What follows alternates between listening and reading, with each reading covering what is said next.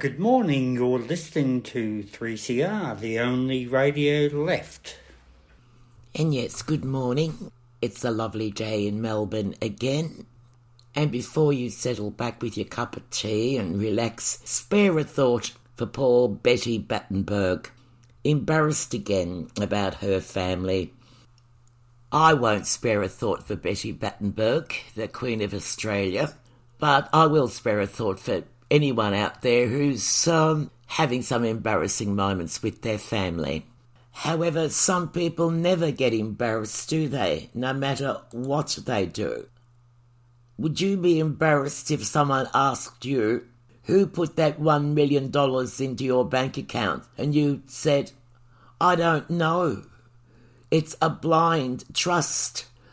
Well, you may think perhaps in the old days of Alan Bond and his son David.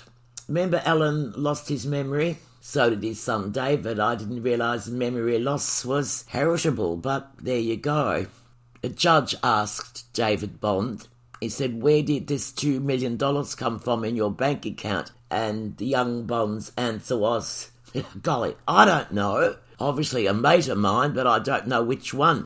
Well, maybe it was someone he met down the pub one night. Who knows? And maybe someone Christian Porter met down the pub one night has now dropped £1 million, £1 million smackaroos into his account.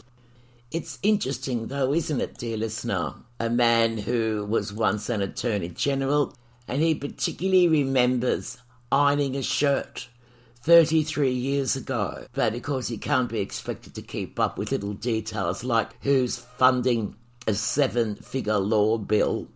You know, the funding could have come from anywhere, couldn't it? I mean, on any given day, anyone could have deposited large sums of money into his account, or into yours, or into mine. We should tell them what our bank details are.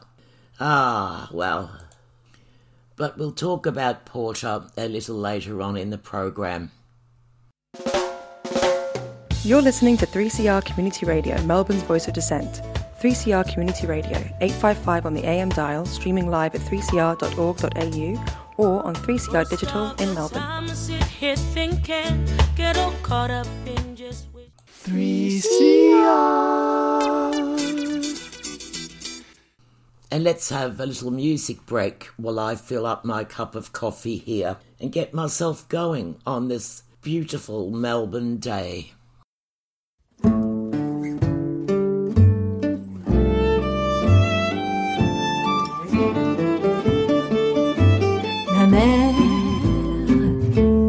Qu'on va danser le long des galles claires, à des reflets d'argent la mer, des reflets changeants sous la pluie, la mer au ciel d'été confond ses blancs tons avec les anges si purs, la mer, bergère d'azur infinie. Voyez, près des étangs, ces lents roseaux mouillés. Voyez, ces oiseaux blancs et ces maisons rouillées, la mer les a versées le long des golfes clairs,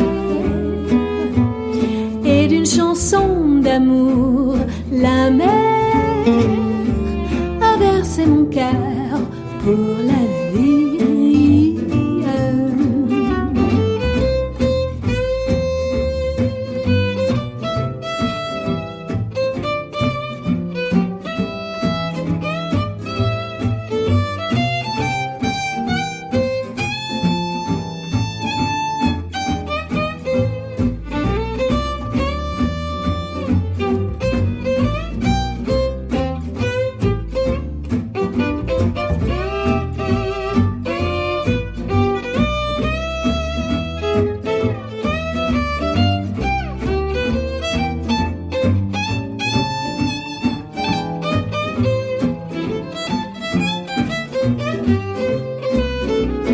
voyez, près des étangs, ces lents roseaux mouillés.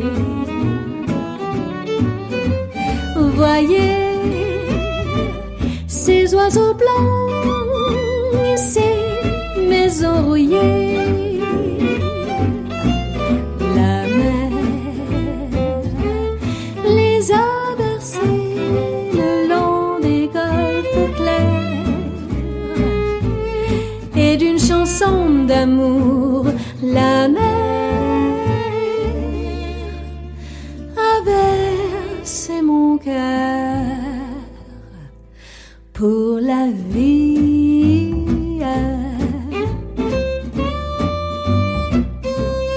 Pour la vie.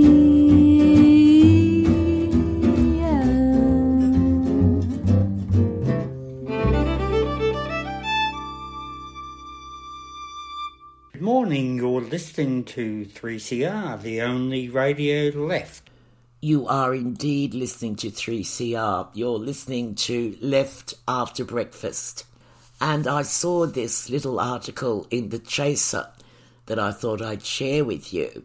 Bear with me for a moment and I'll read it for you. In a decision that was widely protested by competitors of the Sydney to Hobart yacht race and by nobody else, the state of Tasmania has today left the Commonwealth of Australia. Seeing that the rest of the country was wrapped up in their internal COVID spats, the island state reportedly seized the opportunity to make a break for New Zealand while no one was looking. They did this by attaching an outboard motor to the west coast and punting its way across the ditch. Responding to complaints about this decision, the country's smaller state revealed that it actually announced its plans to leave months ago, but nobody from the mainland had bothered to pay attention to what they were saying. And residents of Tasmania have stated that by becoming New Zealand citizens, they are looking forward to Australia laying claim to them for the first time in history. But there's an update to that, listener. New Zealand has decided against a union with Tasmania, although they have offered to keep the tiny bit of Hobart that contains good whisky distilleries and the cider factory. And we'll be crossing over to the 3CR resident historian, her historian, our historian. And this morning, Glenn's going to tell us about Julius Hobson and about direct action and or bluff. Direct action works wonders. I'll talk today about a fellow called Julius Hobson. He was a Afro-American councillor in Washington, D.C. back in the 1960s and 1970s. And he made a lot of accomplishments. He played a key role in breaking up racism in schools, in tackling school boards. He helped pickets and boycotts. He broke down segregation in hospitals. He did a lot of good things to challenge racism in America. And he believed in direct action, but also a bit of bluff too. And he did things like there was concern in the early 60s about police violence and towards Afro-Americans. He claimed he had a device, which is a long-range microphone, which he drove around, find police cars in their own car, and find evidence of police talking in their cars. And it wasn't true, but the bluff worked, and police thought, okay, they lift their game. With segregation, he claimed shops were segregated. He could organise demos. He could bring 100 people along. He put stuff in the papers, press releases. He made these threats. They weren't true, but shops were segregated. So police cars, segregation in shops, segregation in schools. He was happy to use a bit of direct action, a bit of bluff. And he achieved a lot of great gains for American people in Washington. And I think his main claim to fame is with rats. Rats, you might say. Rats. What did he do with rats? Well, rat plagues aren't uncommon in areas, especially in poor areas. In big towns, when rat plagues occur where poor people live, the government of the day, the councils turn a blind eye, and they think, oh, well, it's their own fault. They're poor or they're black. They don't care. So what should we do about it? We should do nothing. And so what did Julius Hobson do to address the rat problem?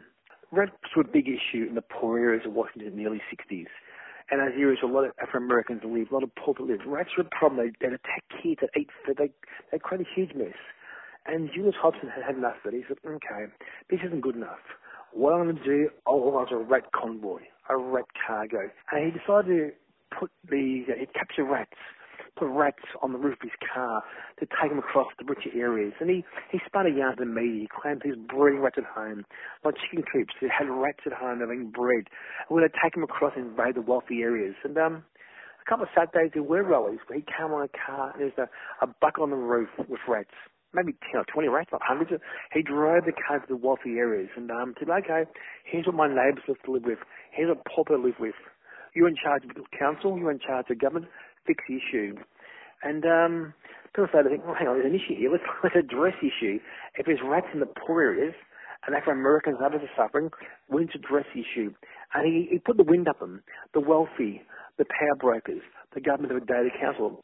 And the rat cargo was overblown. Only a few rats, only a few cars. But he did it for a few Saturdays in a row. There was more rats coming. There's more people coming. Don't do nothing. We'll see what happens. Okay. And we did something. He called their bluff. A mixture of direct action and a bit of bluff. We organised rat patrols. The council funded rat patrols in the poor areas. And the rat problem was eradicated because he threatened to let rats loose in the wealthy areas.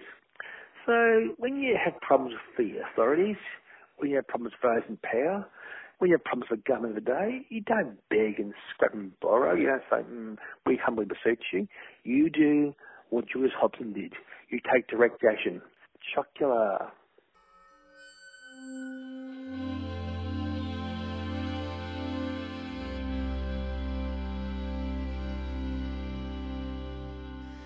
In Dublin's fair city, where the girls are so pretty, I first laid my eyes on sweet Molly Malone, as she wheeled her wheelbarrow through the streets broad and narrow, crying cockles and mussels, alive, alive,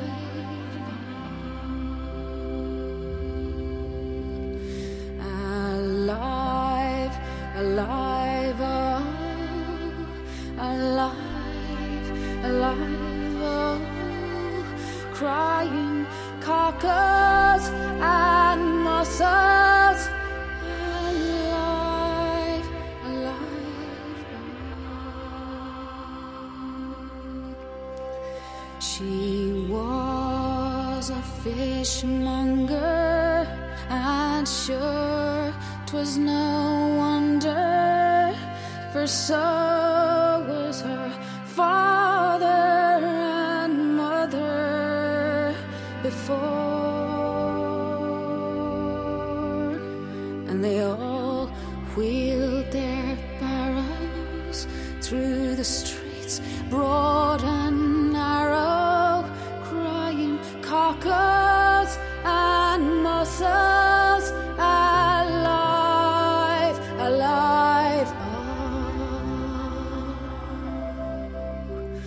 alive, alive, oh, alive, alive, oh, crying cockles and mussels, alive, alive, oh.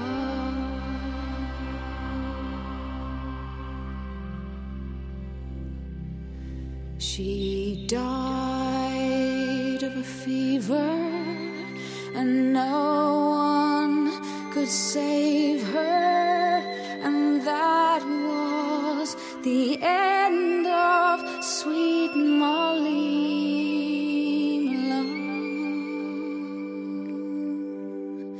Now her ghost wheels her barrow through the streets broad and narrow, crying cockles and mussels,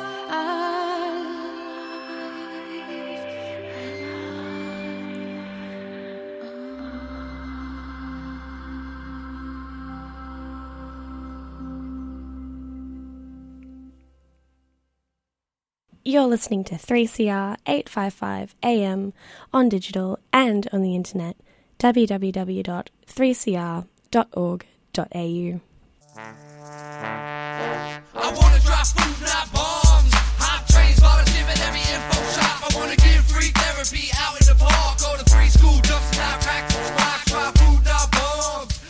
When I was new to Melbourne, I found a Food Not Bombs flyer on the road, and I had like this fist with a carrot, and carrots are my favorite vegetable. Yeah, I think they were asking for help doing stuff, and I got in touch. We, I guess, rescue food that would otherwise go to waste. I like the aspect of sharing food and not making anyone feel obligated to pay anything for it. We make a real point at Food Not Bombs of involving everyone who wants to be involved in whichever part they want to be involved in. For more information, go to fnbmelb.noblogs.org. Food Not Bombs is a 3CR supporter. Food Not Bombs. 3CR. And it's time for Ask Bucko. He'll tell you. Good morning, this is Mark Buckley, broadcasting on 3CR on Left After Breakfast. The title of the piece is The Porter Case Unfolds as Classic Greek Tragedy. The facts of the case are that Catherine Thornton accused Christian Porter of a sustained and violent sexual assault over an extended period of time on a night in 1988. There were no witnesses and there is no supporting forensic evidence. So it really is a case of she said, he said. There can never be a criminal trial because the alleged victim is deceased. That's because the accusations cannot be tested in court. Under our system of criminal law, the facts have to be proved beyond reasonable doubt. Without the accuser, the case against Christian Porter is too weak to proceed. There are only two possibilities here. He did it or he didn't. The law is an imperfect instrument, and especially under our system, if a case cannot be proved, then the truth of the matter remains unresolved. The same situation applies to any form of inquiry. We can hold one, but it will not prove anything. It might serve as window dressing, but there were only two people who knew the truth of the matter, and one of them has died and the other one has denied it. This case has already divided the country, and in many aspects it is reminiscent of the Lindy Chamberlain case. The public didn't like her then, and they decided that she was guilty, notwithstanding the weakness of the case against her. Christian Porter is in a similar position. He has many detractors, and sections of the public have apparently made up their minds as to his culpability. However, if he's not able to be convicted, then he is nominally free to continue his life, and he has vehemently denied the accusation. That's where this Greek tragedy unfolds. If he did commit the atrocious crimes he's accused of, he's already being punished. His political life will probably wither and die, and he will carry the taint of his crimes for the rest of his life. He will suffer the worst of punishments, a form of banishment from his peers. His family, even his children, will be affected. The shame of the accusation will never leave him. If he did not commit the crimes he's accused of, the punishment remains the same, but he will bear the added burden of knowing that he was innocent. For those who think Christian Porter has got away with something, think again. He's damned if he did and damned if he didn't. The other question is about Catherine Thornton. My strong inclination is to believe women who report rapes, because it's highly unlikely that they do so mistakenly or even maliciously. It is a profound and courageous act to report your own rape, and so many victims speak of the re-traumatisation which occurs when they do. Believing rape victims in all cases is not foolproof, however, and so there is a possibility that Catherine Thornton was wrong or malicious in her reporting. Whatever the truth, she paid with her life. There's no way to be absolutely certain of the facts because we cannot test either story. Catherine Thornton obviously suffered very much for many years, and she has died as a seeming result of that suffering. But we cannot with absolute certainty blame Christian Porter for her pain. Christian Porter's personality is not proof of criminal behaviour. He projects a born-to-rule persona and a patrician disdain for his opponents. His political methods are merciless, and many in the legal community condemn his seeming lack of compassion for those less favoured by fate. He offends many, and his personal history has not shone a kindly light on his attitudes to women. But questions of his likability do not prove anything. His dilemma is that even during what must be a distressing time for him, there's no movement to award him the benefit of the doubt. Perhaps he is seen as paying for his hubris. The Prime Minister has engaged in Olympic standard fence sitting, which allows him wriggle room depending on how the court of public opinion decides. His responses are almost always political, and the political and the legal worlds are simply too small and too self-interested to deal with a human tragedy of this scale. Porter is on his own. No matter where the truth lies, there are no winners in this tragedy. Thank you for listening. And you can find Bucko at markbuckleymedia.com. Mark with a K. markbuckleymedia.com.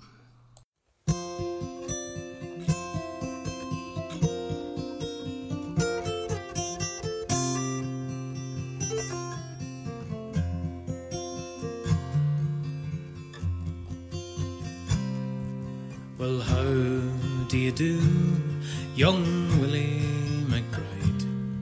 Do you mind if I sit here down by your graveside and rest for a while neath the warm summer sun? I've been walking all day and I'm nearly done. I can see by your gravestone you were only 19 when you joined the Great Fallen in 1916. Well, I hope you died well, and I hope you died clean. Or young Willie McBride, was it slow and obscene? Did they beat the drum slowly? Did they play the fife slowly? Did they sound the death march as they lowered you down? And did the band play the last post and chorus? Did the pipes play the flowers of the forest?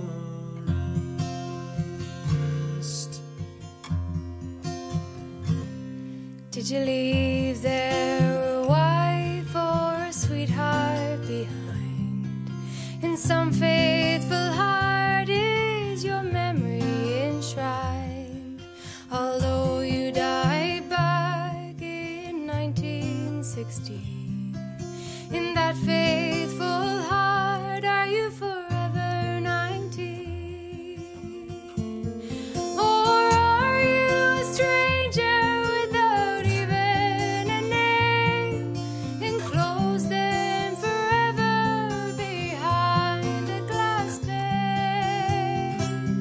In an old photograph, torn, battered and stained, faded to yellow in a brown leather frame. Did they beat the drum slowly? Did they play the fife slowly? Did they sound the death march as they lowered you down? Did the band play the last post and chorus? Did the pipes play the flowers of the forest?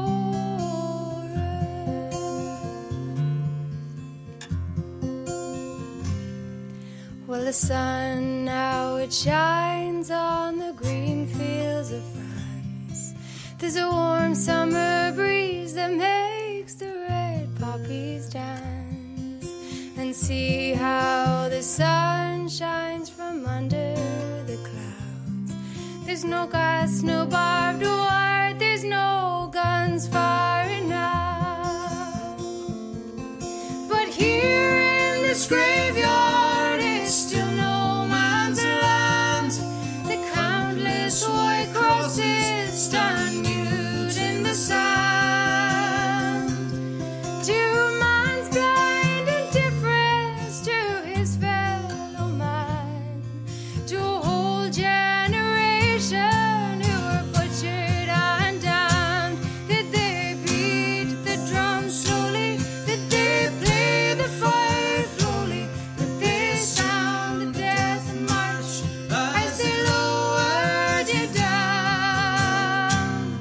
Did the band play the last post and chorus? Did the pipes play the flowers of the forest?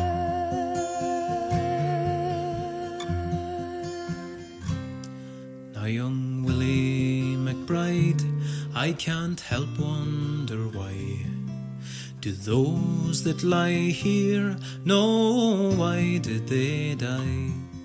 And did they believe when they answered the call? Did they really believe that this war could end wars? Well, the sorrow, the suffering, the glory, the pain, the killing and dying were all done in vain. For young Willie McBride, it's all happened again. And again, and again, and again, and again. Did they beat the drum slowly? Did they play the fife slowly? Did they sound the death march as they lowered you down? Did the band play the last post and chorus? Did the pipes play the flowers of the forest? Did they beat the drum slowly? Did they play the fife slowly? Did they sound the death march as they lowered you down? And did the band play the last post and chorus? Did the pipes play the flowers of the forest?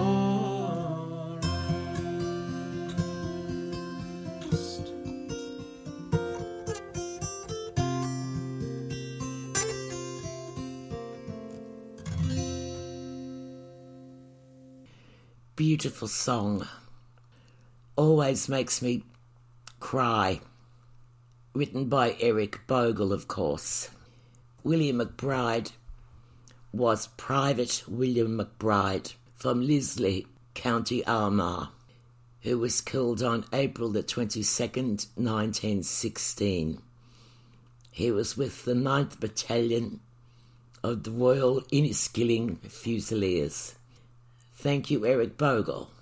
And I had better track down the bagman, that oh so elusive bagman. Time is getting on. Oh, right. Right. Well, bagman, good morning. Good morning, Susan. Good morning to all of your listeners. Now, I want to be serious today because, unfortunately, the black dog has been lapping at my ankles. Now, we've been in this lockdown for a long, long time, and I must say, and you won't disagree with me, that we have to record this program 24 hours before it goes to air. So today I was feeling a bit down, and it's Wednesday morning. We've been doing this recording, and then I was wondering how much longer we're going to have to be in this lockdown. And fortunately, Dan Andrews came on today and said that the vaccination rates are ahead of target and that by maybe Saturday or Sunday we would have some freedoms returned to us. Now, that's something to look forward to, Susan, because, you know, I only have my neighbours that I can talk to, and I usually talk to them over the fence. But they've been locked down for 14 days in quarantine because they're both school teachers, and they came into contact with a Tier 1 exposure site. And unfortunately, my wife, my good wife, my darling wife, is also in St Vincent's private hospital having a new hip done. So there's only me and a dog. Oh, you poor thing. Well, you know, well, come up, bagman, come on, bag. Think of what our parents would have done. Perhaps not your parents, perhaps not mine specifically, but many of them. Look, we could be in the Blitz in London in World War II. Well, we could be, but the people wouldn't pull down their blinds to cut off the light so that the Germans couldn't bomb them, would they? Oh, yeah. They would say, give me my freedom. If I want the light on, I want the light on. I have a right. Cry freedom. So, look, I urge anybody out there that it's been like me with the black dog lapping at your ankles, get in touch with someone, ring someone, send a Facebook message to someone, but don't let it get you down, because there is light at the end of the tunnel, and that will be coming sooner than what we think. And fortunately, it's going to be for the vaccinated people that will be able to enjoy those freedoms. And rightly so. Yeah, maybe last week we went a bit hard on the unvaccinated people who refuse to be unvaccinated.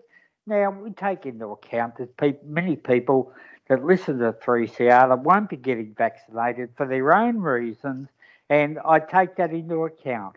Yeah, if they've got reasons, and they're good reasons, and they've heard something over the internet that it's going to make you grow another head, then I accept that fact. Well, perhaps they need another head. Well, come on, Bagman. I can understand that some people can't get vaccinated because, one, the vaccinations are slow in rolling out. We thank our Prime Minister for that. Another thing he didn't do. So some people are still waiting for vaccinations. Some people are health compromised in such a way that medical authorities recommend them not to have a vaccination. Anyone else? What problems have they got? What questions have they got about it? Well, they want to argue. They want to argue with science. Let them, but just don't do it in my hearing. Yeah, I think the internet is one of the most vile ways of communicating with people, because they give out so much misinformation, and unfortunately, people believe what they read on the internet. Some people believe what they read in the Herald Sun. Well, also, there you go. There you go. We live in a world where many people, and I'm afraid there are many people believe what they read in the Herald Sun. So we shouldn't be too surprised, really, at the idiocy there is out there. Look, I've had someone say to me, this is a woman who's finished high school and not much else, and she said to me, the vaccine, I have questions. And I said, no, what questions? She said, they're just questions. I have questions about it. So I said, have you asked a scientist? Oh, she saw something on YouTube. Yeah. There you go. It really is a shame, Susan, that people believe. We're going to stick by them and let them have their beliefs, but they won't have the freedoms that we will enjoy in the coming months. You know, Bagman. Yeah. Someone complained to me the other day about do we all have to have a vaccine passport? I said, well, how old are you? 45, right? Well, you've already got a vaccine passport. Yeah. Since you're a baby, you've had a vaccine passport. That's right. You've been inoculated against every infectious disease since about 1890. Yes, and you had to show it to get into some schools. That's right. I remember getting my, what was the one, diphtheria that left a reasonable hole in your arm, but it never made me, it stopped me from getting diphtheria. And dying. That's right. Well, that sounds like my smallpox. I've got a great big smallpox scar on my arm. You could be right. Susan. Really big one. Yeah, that'd be the one. Looks like a bullet hole. Yeah, you had. Well, I would have to compare my smallpox scar to your bullet holes, then, Bagman, to know. Right. But I had to have it to travel. BOAC, one of the smallpox vaccination proof. Well, every time you travel overseas, you have to get vaccinated against catching some exotic disease. Now, if you want to travel overseas, you don't say no. You go and have the vaccination against yellow fever or malaria or whatever. Oh, well, we'll just leave them, Susan. Leave them to their own devices. And when we are coming out of our lock-up period and we're experiencing freedoms that these people won't be able to, we can't do anything else except warn them to have the vaccine so that they won't get sick and they won't die. Well, what happens if these people want to move next door to you? Do you want them to move next door? Well, you wouldn't want them to, would you? You wouldn't congregate around them. So I tell you what. Would you? No, I wouldn't. No. Would you want them to marry your daughter? I don't think so, Susan. I don't think so. But look, I've got a thing with the Age newspaper, and I've mentioned it before because Craig Kelly, who disseminates misinformation on the front page of the Age newspaper, the Minister for Aboriginal Affairs, Ken Wyatt, accuses his fellow Member of Parliament, Craig Kelly, of disseminating false information which could easily affect the health of his people. Now, as serious as this allegation is in the Age newspaper, most days you have this person, Craig Kelly, on the front page. Something has to be done. There has to be some law passed that you cannot advocate having a worming mixture, but normally used on horses to combat the COVID virus. Is Craig Kelly actually advising people to take a horse worming treatment to protect themselves from the coronavirus? Well, he's actually saying that vaccines don't work and he discourages people from having the vaccine. But in the past, he has promoted this horse worming tablet or ointment that you stick up your bum and it will get rid of COVID. Now, I know that you're going to say something about Christian Porter, but how low do politics standards need to go before someone acts, before voters say enough is enough? Maybe we can put up with a Member of Parliament scamming the nation with COVID misinformation, Craig Kelly, and whatever. Maybe we can dismiss a government backbencher for encouraging people to jam the phone of a key medical regulator. But can we accept a cabinet minister, a former attorney general, having his costly legal defence paid by a benefactor he says he can't disclose because they are unknown to him? Now, this has got to be the bottom line, even for this government. Oh, I can't believe it. You can't believe it. But there are more of us than there are of them, and we've had enough. Wouldn't you think that all the feelings people are experiencing at the moment because of lockdown, that they could put those feelings into something really positive, like saying, let's go and overthrow the government tomorrow. Oh, yeah. But hang on, wait, we can't. We have to wait till we're all vaccinated. Then we'll go and overthrow the government. Your father always told you, didn't he, about the revolution? Yeah, it was just around the corner, he said. Well, he was right, because it is just around the corner now. It really is now. It's a bloody long corner. That's all I can say, Susan. Now, that rally that was held a couple of weeks ago, where 4,000 people, freedom marches or whatever, have unleashed 4,000 COVID cases we were on track to avoid. Now, the Fitzroy Community School, that's up your way again. Yeah, it is. Yeah, up your way. Joins them in the anti-social sin bin. Now, this production is based on the Burnett Institute modelling. Now, at the same time that I say that it's produced all these cases, the rising cases of COVID by 4,000 freedom marchers, cut lunch commandos, anti-maskers, and whatever. It has shot the COVID cases out of bounds. Now, I'm reading an advert that says a worldwide rally for freedom.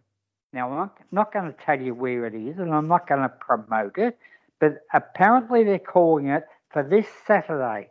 Now, take into account, this Sunday, we will be told the freedoms that we can enjoy, and these greedy, selfish, non-caring bastards want to march on the street to further lock us up in lockdown. They are the ones who are our jailers. They are. Well, they exactly are, Susan, because it's their actions that are keeping us in jail, keeping us in lockdown, despite the good work that the nurses, the doctors, the tracers, and the health officials are doing. And it flies in the face of those people.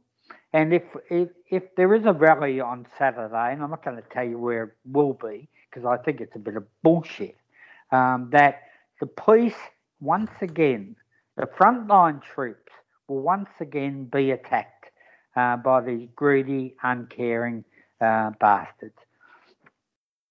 What did you call them, Bagman? Did you say freedom fighters or something? No. Look, they call themselves freedom fighters. No.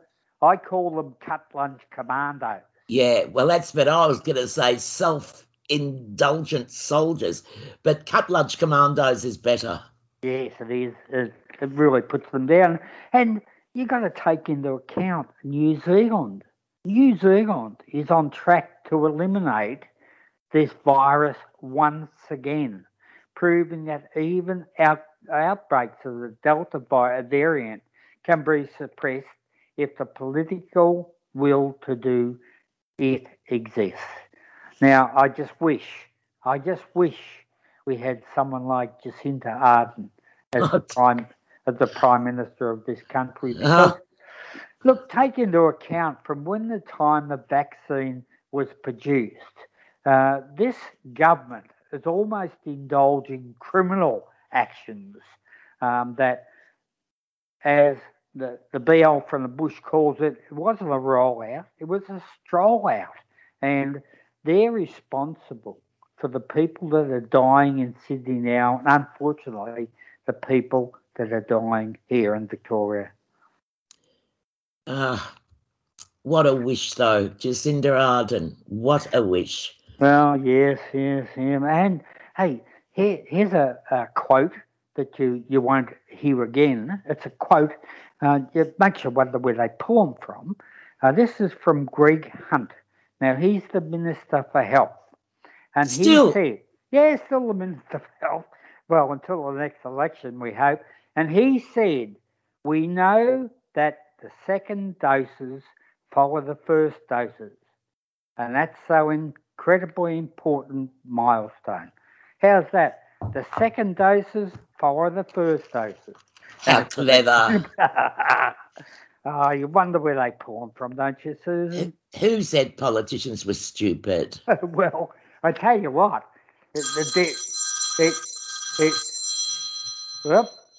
devious, they're underhanded, they're untruthful, and they're worthless. Now, that's not me ringing in the background, Susan. No, it's someone about it's about my Chinese tax I haven't paid or something. All right, they're coming around to arrest you, are they? It's this time of day, yeah. All right.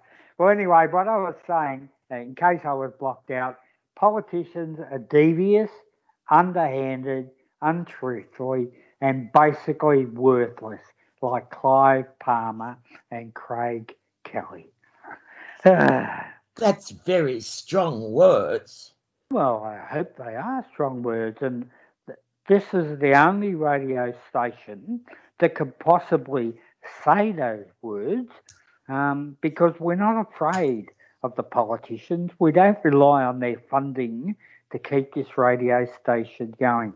So we're totally independent, and we don't have to toe the line as other people have to do with Sky News and whatever. Susan, do you know this? There are 24,000 unvaccinated workers at the end of this week in aged care homes. Can you believe that? God. That can't be true. It can't be.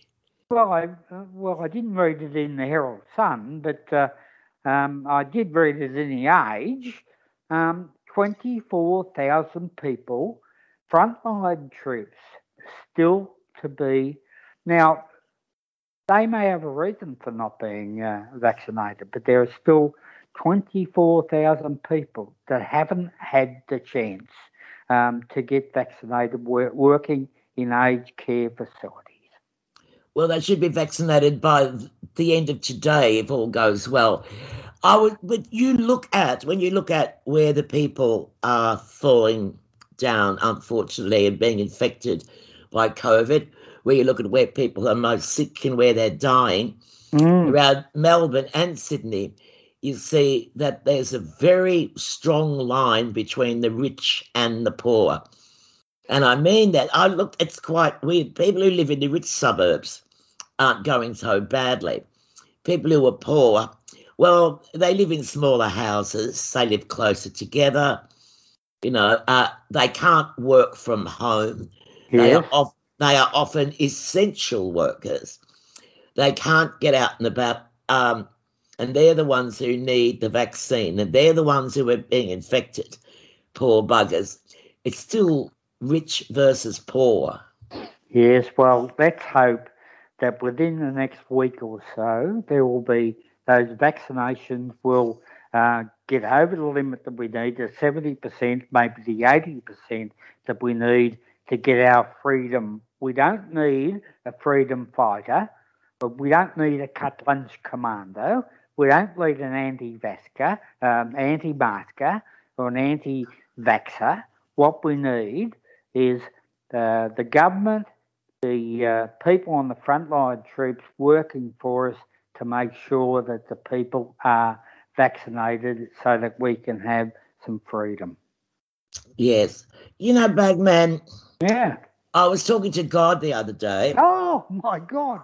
Your God or my God? He asked after you. So did he? Oh, yeah. I think it's your God. But anyway, I was talking to God the other day, and he was really despondent and quite depressed about the state of humanity. Oh. And he said, I got tired of the fires and the floods and the scorpions, and so I gave them a really easy plague. What they have to do is stay inside and watch Netflix. All right. And they still can't do that. No, unfortunately. Although the building industry or the construction industry has had some harsh words said to them this week, that if they're not going to wear masks, and it's almost a rite of passage for tradies not to wear masks, but now they're wearing them on building sites because they've been told by the government that the building industry is responsible for the spread of COVID, and they're no more going to have the opportunity to not wear a mask while they're working. I've had some men working out the front of my street for the last few days. Their masks, they start at 7 a.m. Oh, well, I don't mind it. It's like an alarm clock, isn't it? Yes. But they're digging up roads and putting new things. I don't know what they're doing. They're working men's things. I don't understand it, you know. But they've all been masked. I've noticed that. And I thought Bagman told me last week that tradies weren't wearing masks. Well, these road diggers are wearing theirs. Good on them. Maybe the message is finally getting through. But you only have to go to the supermarket, which you've got to do very quickly. You only have to go to the chemist and do your QR code and do that very quickly and head home. But still, a lot of people are not wearing the mask. Well, I get my groceries delivered to me. Oh, yeah. Well, you're in the Paris end of Clifton, or that's why. Yes, that's why. Look, I was thinking seriously of writing to the Queen to say, look, you've got to do something about this government in Australia. Well, look, you've done it before, Queenie. No big deal for you. That's right. And I thought I should do that. Then I thought, oh, look, she's having a rough time at the moment, you know. Yeah, with Randy Andy and whatever. And Air Miles Andy in trouble again. Look, he is running from castle to castle to stop being served with papers from the court being in. So isn't he lucky? He runs from castle to castle to castle. There I was, thinking of the times that I've ducked out the back door and down the backyard and over the back fence into the neighbours and over their fence to find the buckets waiting out the front of the neighbour's place for me. You know? That's right. And while we're on that sort of theme, what about Tony Abbott? Now, Tony Abbott was caught without wearing a mask while he was cycling through Bondi. Now, Tony come out and said, snitching is not part of the Australian character. Oh. Well, he says we should turn a blind eye. So maybe we could turn a blind eye to deaths in custody, Manus Island, corruption in Parliament, in government, and the climate emergency. Maybe we shouldn't snitch on those people because it's un-Australian. I believe Tony Abbott was out of his zone. But anyway, what rules don't matter to him. He has his own. Now, I spoke to you last week and I said that I was seriously considering jobbing people. I have considered it. I'm still considering. Mm-hmm. But if I see the same people doing the same thing again and again, then I will. Well, that's your privilege to do that because those people are inflicting something on you that you don't deserve. If they're exposing you to a health issue, then you have every right. But I did say last week, the people who go to jail, I'm all in favour of every prisoner trying to escape. But that's my jaundiced view on the world. Fair enough too, Bagman, fair enough. And look, talking about views on the world, whether jaundiced or otherwise, it's a lovely morning and it's been lovely chatting to you again. Oh, good. Thank you, Susan. We must do this more often. We've only done it for every Friday morning for the last 34 years.